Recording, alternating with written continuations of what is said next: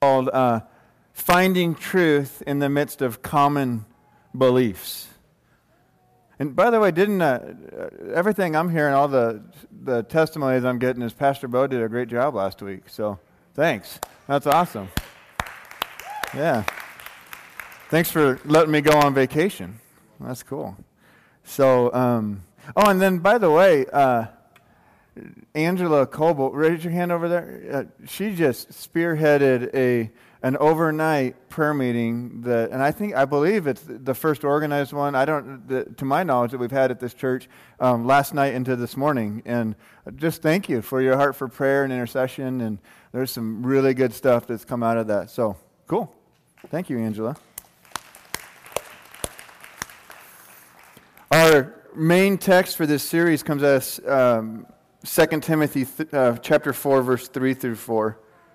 It says, "For the time is coming when people will not endure sound teaching, but having itching ears, they will accumulate for themselves teachers to suit their own passions, and will turn away from listening to the truth and wander off into myths."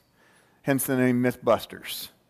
And obviously, for those of you that watch any type of television, you know we stole the series name from a popular television show. But here's a couple things just for us to wrap our brains around. First of all, just some true or false. We've been doing this every week, and all of you are looking forward to a little bit more trivia here, right? First, here's this. True or false, there is no gravity in space. False. Since astronauts appear to be weightless in space, there's an assumption that space is a place with zero gravity. While there is less gravity in space, the idea that there is none is factually incorrect. There isn't just gravity on Earth, on the moon, or even the sun. It's all around us. Gravity is responsible for keeping our feet planted on the ground, and it's also the way that planets and satellites maintain their orbits. So that's pretty cool. Good to know. If you didn't know that, now you know that there is actually gravity in space. Here's another one, maybe one that I know some of you were thinking about this, and so we're going to debunk this right here. True or false, there was a time when safety coffins were made to alert someone in case you were buried alive. Okay? And there was a string attached to a bell or a flag. True or false there? Were there safety coffins? That way if you were buried alive, you could alert everybody. True or false? It's true. In the late 19th century, William Tebb tried to compile all the instances of premature burial from medical sources of the day. He managed to collect 219 cases of near premature burial, 149 cases of actual premature burial, and a dozen cases where dissection or embalming had begun and not on a not yet deceased body.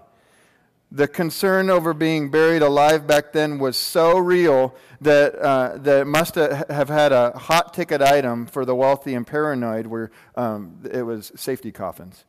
That allowed those inside to signal the outside world, usually by ringing a bell or some by raising a flag, that they should awake the people that are 6 feet under. So that's just good to know. I don't know that they're still around to this day, but they were. You could get those back then. And then the last one here, is it possible to find someone completely frozen and then thaw them out and then they live? Right? There's been movies about this, right? Was it Forever Young or something like that? Mel Gibson? So it is true. In 1981, and that's not even that long ago. I was a year old. All right. In 1981, Jean Hillard was literally frozen stiff like a piece of meat out of a deep freeze when a friend found her in the snow after a night of 22 below zero temperatures. But the 19-year-old made an unusual recovery. Dr. George Sather, who helped treat the young woman, said she was frozen stiff. Literally, it's a miracle. So, okay, in case you guys are wondering all that stuff, just wanted to clear the air there. So, What's a myth? A myth is an unproved or false collective belief that is used to justify an established set of norms. And so our thought for this whole series has been this: understanding truth in the midst of common beliefs gives us something solid to build upon, as well as repairs and prevents destructive cracks in our foundation. So the first week was a myth that Satan knows our thoughts, and we debunked that. The second myth was God wants you happy. And if you were here, you got to see me do a little dance on the stage to the happy song. Myth number 3 is we aren't supposed to judge other people. And we debunked that. In fact, I would just encourage you. I'm speeding through these ones because I've got a lot to say today. So we're just gonna get right to it. But go back and listen to some of those, because you want to debunk the myths, because the more you believe the lies, the more there's cracks in your foundation. And so today, drum roll please, myth number 4, God helps those who help themselves. All right? So we're gonna talk about this one. God helps those who help themselves. And so first, you always want to look at stuff in context, right? And you want to read before and after and all this and look at stuff in context. And so I'd like you to turn to Hezekiah chapter 6. And as you're turning there, what? Was that funny?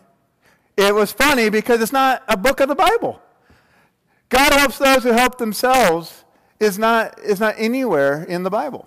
And so that's at least going to be our starting place, just to know that it's not a verse, okay? There is no Hezekiah, and there's no Hezekiah chapter 6. First, the myth was popularized by Benjamin Franklin in his Poor Richard's Almanac, if you guys have heard of that or read that. And then Benjamin Franklin actually got it from Aesop's fables.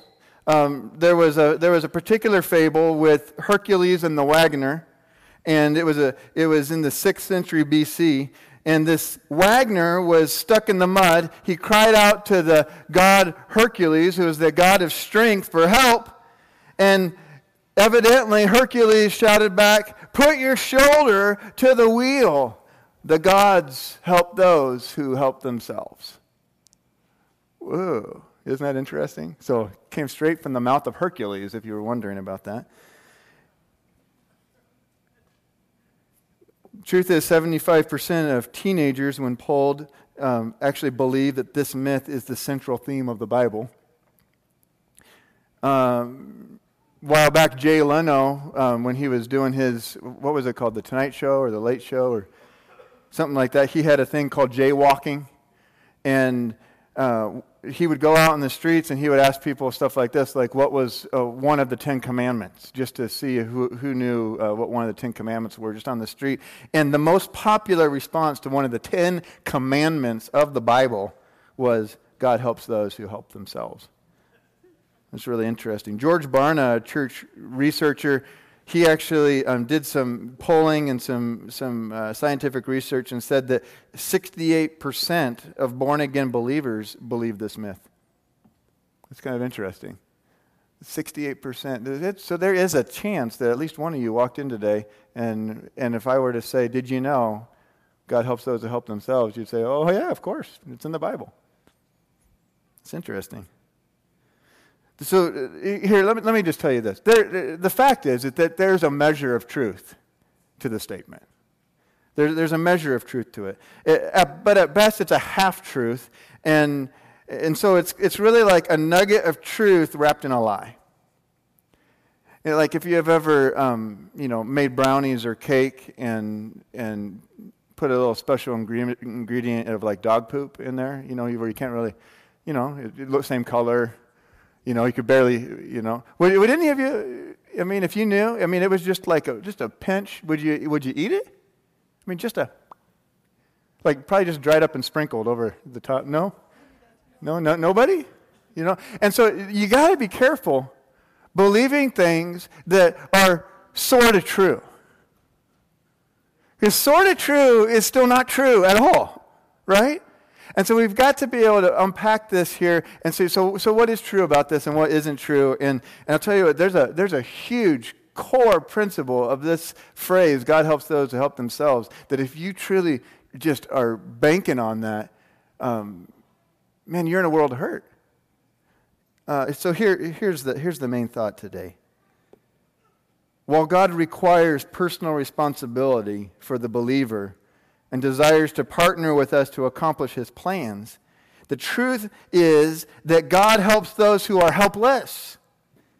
Thus, the central message of Christianity. Wouldn't you agree with that? God helps those who are helpless. Our main text today, Romans chapter 5, verse 6 through 11, you can follow along, says, "For when we were still without strength, in due time Christ died for the ungodly. For scarcely for a righteous man will one die, yet perhaps for a good man someone would even dare to die. But God demonstrates his own love towards us in that while we were still sinners, Christ died for us. Much more than having now been justified by his blood, we shall be saved from wrath through him. For if when we were enemies, we were reconciled to God through the death of his Son, much more, having been reconciled, we shall be saved by his life. And not only that, but we also rejoice in God through our Lord Jesus Christ, through whom we have now received the reconciliation." Isn't that powerful? I just love to just put it all plain and simple right there on the table. Guess what?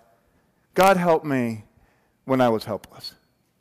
And God helped you when you were helpless.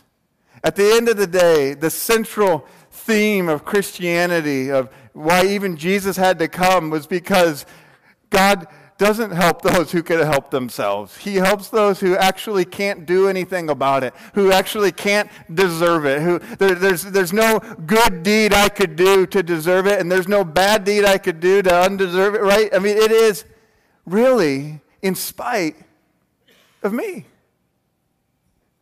Or maybe it was because of me. Maybe he actually looked and was motivated by my helplessness. I don't know. And looked and saw how helpless I was and had compassion on me and love on me and decided because of their helplessness, I will help. So I want to unpack this just a little bit, and there's just a few thoughts I have for the remainder of this hour and a half that I have to preach. So what's the truth? What's the truth here? The truth about this myth that God helps those who help themselves. Well, first of all, this first part, number one, my part. There's a whole deal of my part in the Bible, or my role. And so there is something about this myth. The reason why we get caught up in, I guess that's kind of true, is because it is kind of true. Because there is an aspect of this myth that is true. And the aspect is that I have a role to play. And you have a role to play. There's a co-laboring principle in Scripture, where I do my part and God does his part. 1 Corinthians chapter 3, verse 9 says, "For we are co-workers in God's service. You are God's field, God's building." But the deal with this whole my part and his part, this is about mission. This is about purpose. This is about this overarching theme of my life, that I'm put here on this planet for something. This has little to do with my salvation. In fact, nothing. This is just me and God. You know, what's the meaning of life? Have you ever just sat there and just thought, like, why am I here? I was talking to someone recently. Why am I here? Why was I even put here? You know, what's my purpose? And every once in a while, I just wonder if God's looking back at you and just saying, "Do something." Right? This is just me. This is just the way I process. I think that some of us in here probably have enough prophetic information and words to sink a ship. Now, not everybody. It's possible that there's someone in here that you've never had somebody speak a prophetic word, that God, that to your knowledge, has never uttered something, that there's literally, you've never had a sense of purpose from the Lord or from somebody else speaking from God. But there's a lot of people in this room, especially with the culture we've created in this church, that I would just venture out to say that some of you have enough prophetic information to sink a ship. In other words, you already know what to do, and you're not doing it. He already spoke, and you're just waiting. You know, in my career, I have the privilege of just talking with people, whether it be in my office or out for coffee or whatever, and you know, they want to get unstuck. Any of you want to get unstuck? You don't have to raise your hand if you don't want to, but some of you brave souls, right? You know, just want to get unstuck. Want to get unstuck in life. I want something to, you know, I feel like I'm just going, anyone ever said, I feel like I'm just going nowhere fast? I feel like I'm just on a treadmill, and it's just, I'm just going nowhere, and they just want to get unstuck. And this is just one thing, this is just a thought. I think sometimes we over-spiritualize this being stuck. Where we sit here and and it's almost like we're waiting on God. And I just think there are times when God's waiting on you. Where he's saying, I told you what to do, now do it. I've told you, some of you guys this before, and some of you maybe haven't been around, but I wrote a book, and the biggest thing about the book was that it was part of my prophetic destiny. That it was more than just a dream. It was something that I had sensed that God wanted me to do. But did you know this? That I had sensed it for years. I had sensed it since, you know, it was probably 15, 20 years I had sensed it. And I'd written some articles, I had written some blogs, I'd done some different things like that, but I never wrote the book. And I had prophetic word after prophetic word and all this type of stuff, and I never did it. And finally, a friend of mine just said, so why haven't you written your book? And I gave all these excuses and stuff, and I realized that I, at the end of the day, the reason why I hadn't written the book was because I hadn't written the book.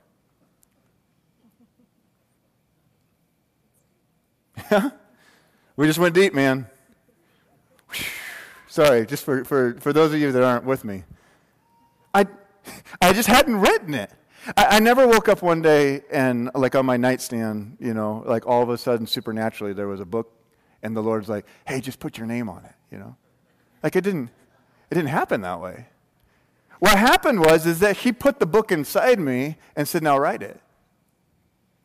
And I came into agreement with that destiny, that prophetic word of my life, by actually whipping out the laptop and typing.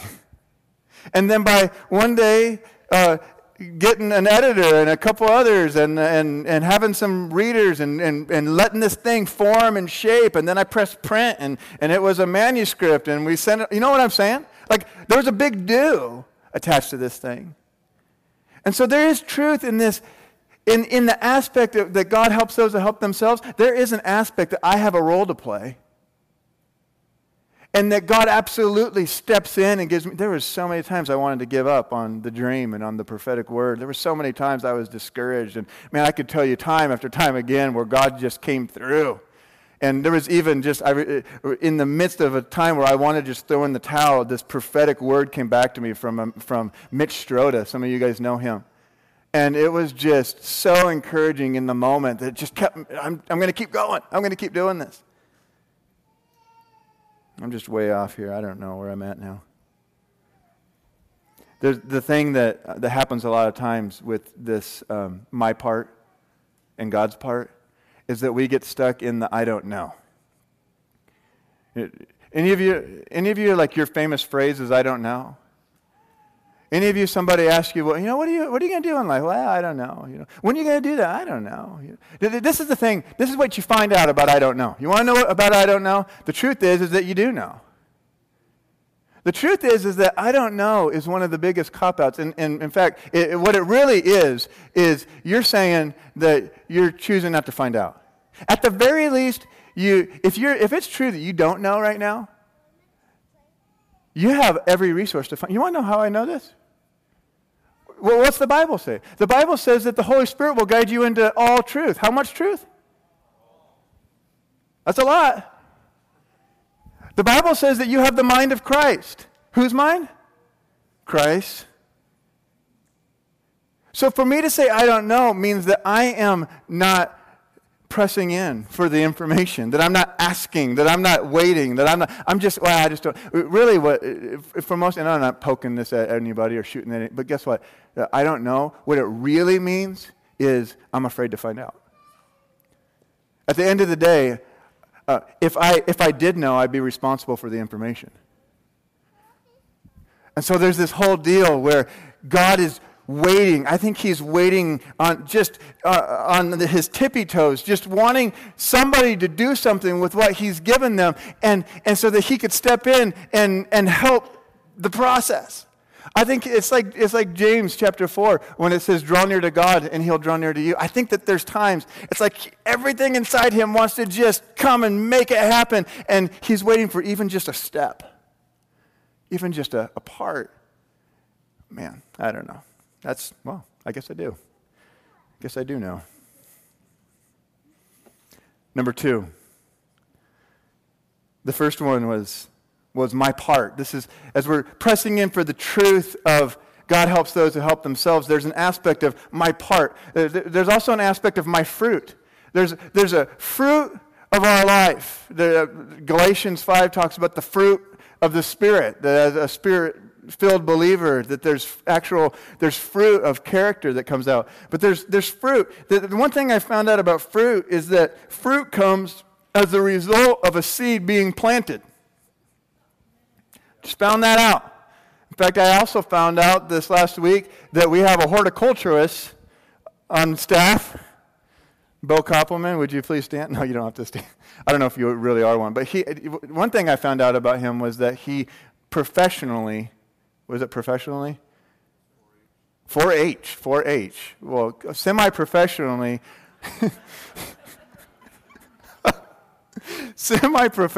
arranged flower arrangements for like 10 years. And I did not know that. That's pretty cool. So if you ever need something, there you go. But so there's a whole deal of you had to plant a seed in order to get the fruit. There's a sowing and reaping. And so you understand this, that while it's true that we are given things we don't deserve, there is a clear sowing and reaping principle in the Bible. As a good father, God steps in and gives us things we haven't worked for. But also as a good father, he wants us to reap what we sow. And that's good. I love that he breaks the rules sometimes and just gives me what I don't deserve. Anyone like that?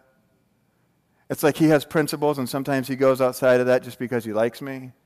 I love that. But he's also a God of principle. And the fact is that we reap what we sow. So there is this part of me doing something. Take finances, for instance. 2 Corinthians chapter 9, verse 6 says, but this I say, he who sows sparingly will also reap sparingly. He who sows bountifully will also reap bountifully. Oh, he's all right, Keith. He can come. He can help. He'll probably help me better. Did you know that? He who sows sparingly will reap sparingly. He who sows bountifully will reap bountifully. Well, what's that talking about? It's talking about your money. Oh. We're gonna do a whole series on finances coming up here soon. I'm not going to tell you when because I want you to show up.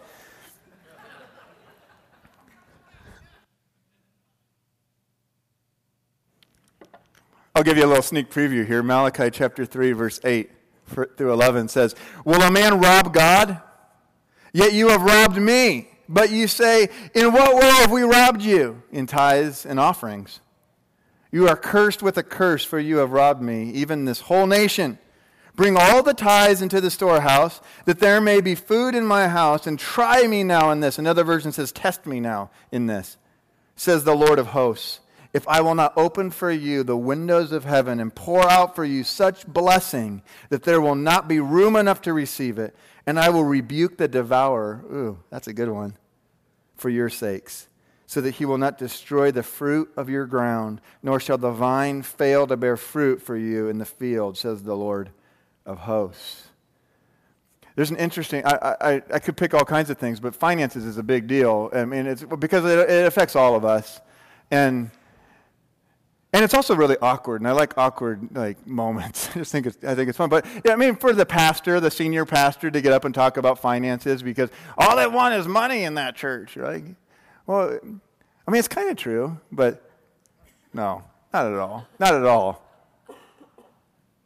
The thing is it's a subject that the Bible talks about almost more than anything else. And so it's one we have to pay attention to, and then I get the privilege of having to talk about it from the pulpit. And so could you at least bear with me, right? And the thing is that you reap what you sow. And if you sow sparingly, you will reap sparingly.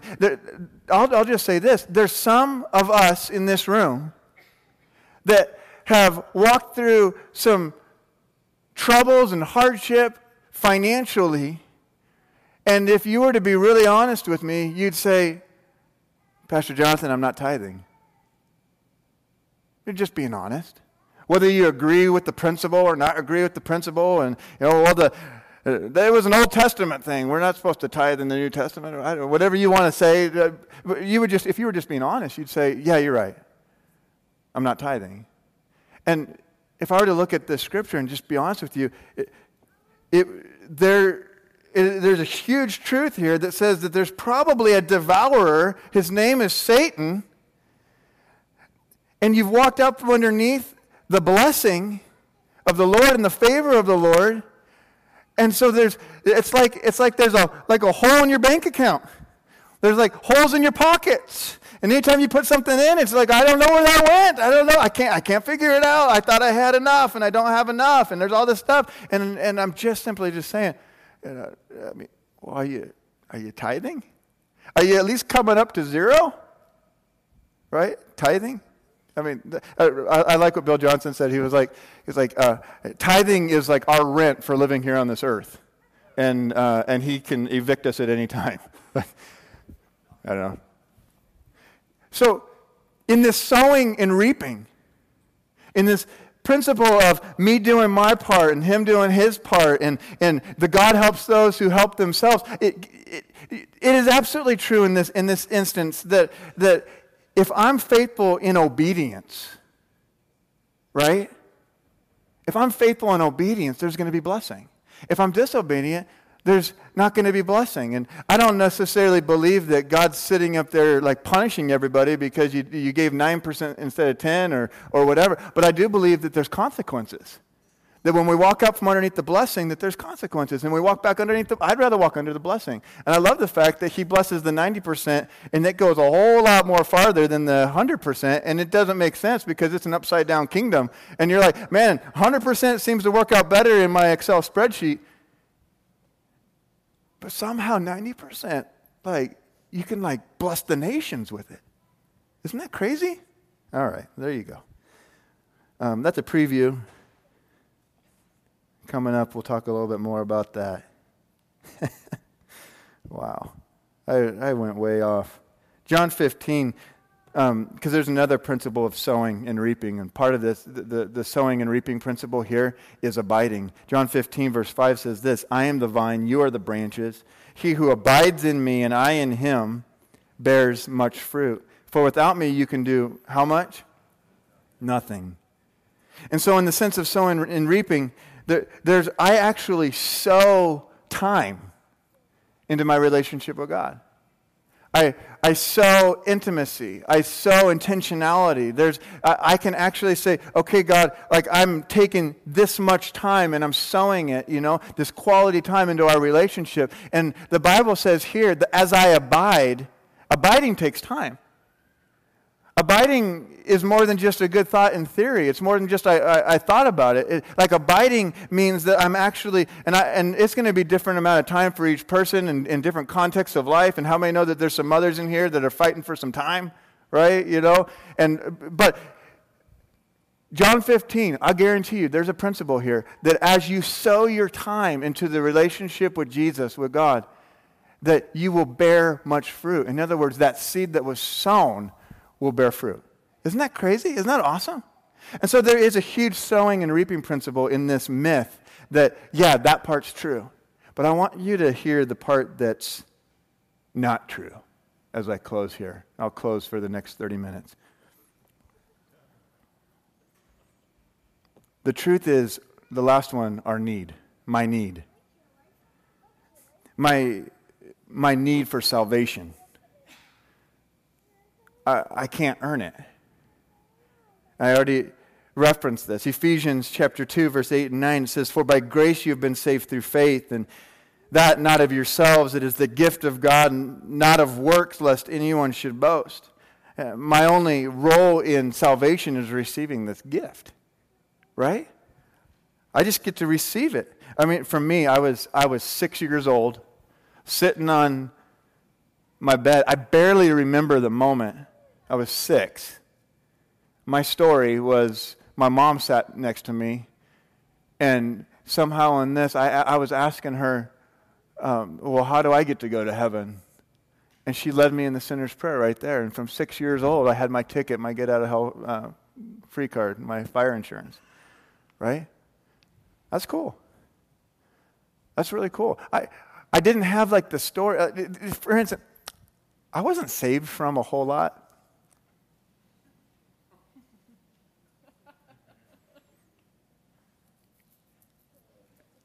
Like, maybe like addiction to bubble gum.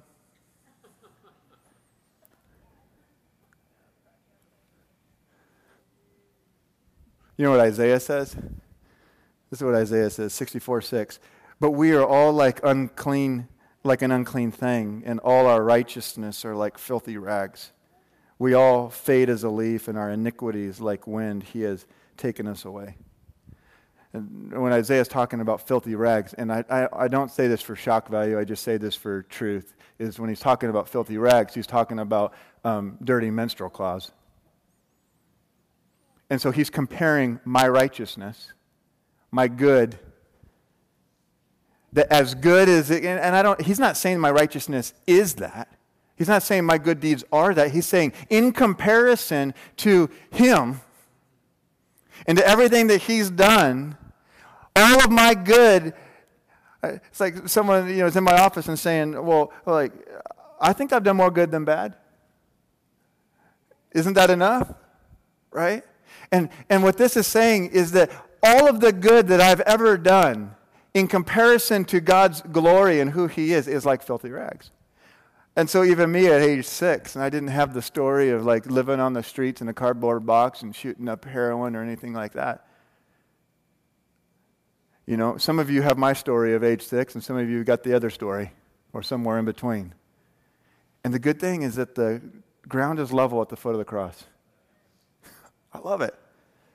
I love this thing called grace. And I'm going to touch on a little bit of theology here for a minute. And the danger is that some of you believe differently than me, and it's okay. It's all right. Remember we had that one series a little bit ago where I basically said you can disagree with your senior pastor, right? This is one of those times. But I want to tell you where I come from in the area of salvation and grace, and I want to clear up some things. So here we go. This is my thought. If I didn't earn salvation, then by logic and reason, I can't unearn it. And there's a theological conundrum and a theological debate that's been going on for centuries, and I'm probably not going to silence it this morning. But I'm going to just share where I come from and why, and then you guys can wrestle with it on your way home, and husbands and wives, maybe you can fight about it on your way home.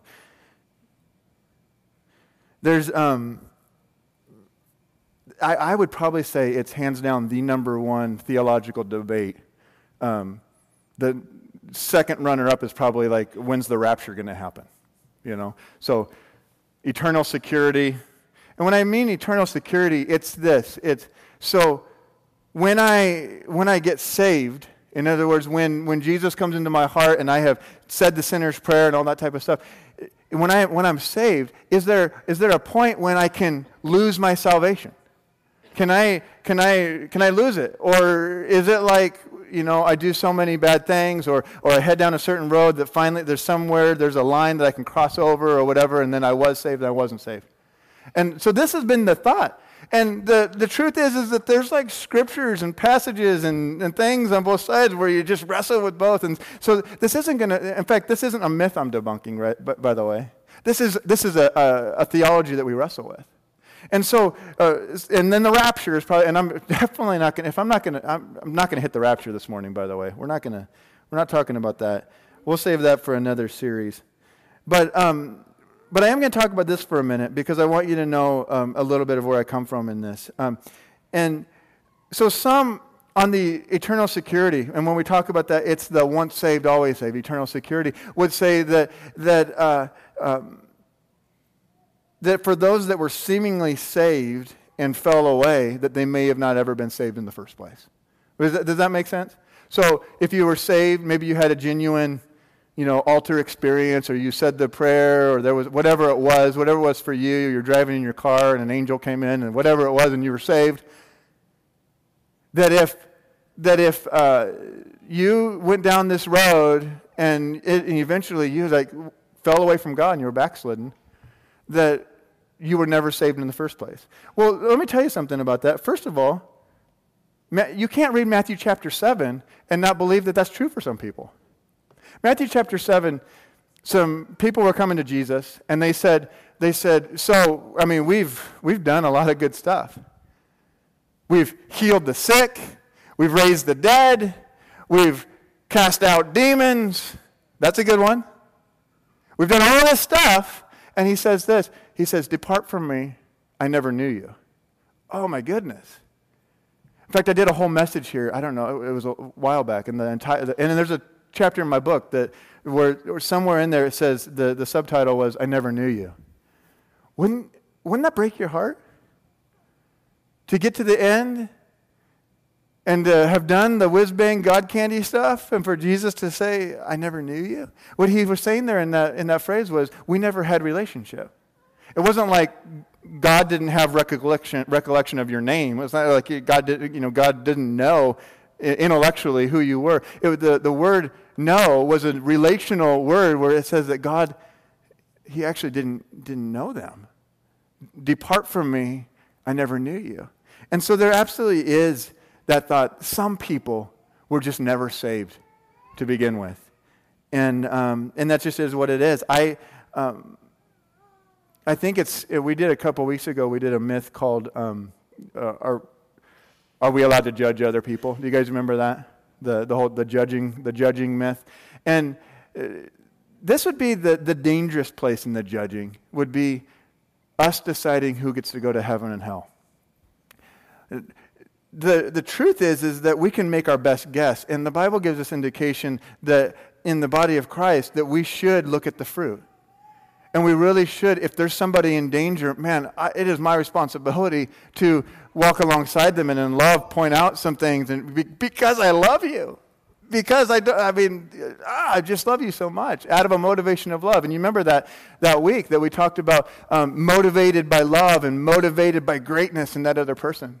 I encourage you to get that. But as far as heaven and hell, we really don't know someone's heart. We can make a good guess, but at the end of the day, I don't know their heart. And that's a huge thing. It's a huge leap for me to make that claim. And so here's this. We have to talk about the free will. And there's this concept that if I can freely choose God, well, then I could unchoose him. Does it at least make sense logically? If I could choose him, well, then I could unchoose him. Someone called my office a while back, and they called me up, and I don't think they'd ever called me before, but they called me up months and months ago, and they just said, Pastor, just wanted to talk to you about something. So where do you stand on this whole once saved, always saved conversation, the eternal security? And I said, well, that's a loaded question. Not really easy to answer. I'm just kind of what, and he's like, well, actually, it's just a yes or a no, Pastor. I was like, oh, well, really? So I did my best there, and my best is what I'm going to tell you right here. So I hope we still have people at church next week. So here's where I'm at. And I welcome you to wrestle with it and find your own conclusion. It's this, is that I'm as close as you could get to the line of once saved, always saved as you can get without going over. And this is why. Because I believe grace is almost too good to be true. Like, doesn't it have to be almost? You know, Paul wrestled with that because he even had to make a caveat that said, by the way, like grace isn't a license to sin, right? He had to like explain it and say, well, you can't just go on and just live the way you want to live. Like grace isn't that. I mean, and so if Paul had to wrestle with it, don't you think we have to wrestle with it a little bit? That grace is that good? And so, I'm right up to that line of the once saved, always saved. I'm right up to that line without going over. And here's where I don't go over. I actually believe that there's choice, and that people can make a choice. I don't believe that that my salvation is like the slippery bar of soap, where I'm saved and whoops, I'm not saved, and I'm saved and whoops, I'm not saved, I'm saved. Like walking down the road and I cuss and get hit by a car, and I must be going to hell. You know, I don't believe that. I believe that there has to be a sense of security in our salvation, and that there is. And as you read the Word, there is absolutely security in our salvation. There absolutely is. And I also believe that my salvation can't be taken away from me. The enemy can't take it. You can't take my salvation. I also believe that God doesn't take our salvation away. And that's a place where people can get a hiccup. But here's this. I do believe I can relinquish it. I believe that I can give it back. In fact, I know people that were saved. And I would tell you, man, I don't know their heart, but if I were to be the judge, I would say that if they were to die today, they'd probably go to hell. And that's a scary place. I am sure glad I'm not God on that day. I'm sure glad that that's him and not me. But I know some people. I have some friends that were on fire for God, that were doing the stuff, and they're not now. And it's not just the fruit. It's like, I know one person you and I both know, and they're claiming atheist and hating God and all that. I mean, it's just crazy. It's craziness. Hebrews 10 kind of clears it up a little bit for me. Hebrews 10, verse 26 and 27, it says this: "For if we go on sinning deliberately," one version says willfully. It says, "If we go on sinning deliberately, after receiving the knowledge of the truth, there no longer remains a sacrifice for sins, but a fearful expectation of judgment and a fury of fire that will consume the adversaries." This is hellfire and brimstone right now, by the way. These two verses, it's really interesting here. First, you got to understand this, is the book of Hebrews was written to a Jewish Christian audience. It was written as an apologetic letter. When I say apologetic, it's a defense of the faith. And the author of Hebrews was defending the fact through the whole book that Jesus was high priest. That Jesus was high priest. Well, why would that make a difference? You and I don't, we're like, oh, sure he was, of course. Well, for a Jewish person, this is a big deal. Because in Judaism, the priests only came from which line?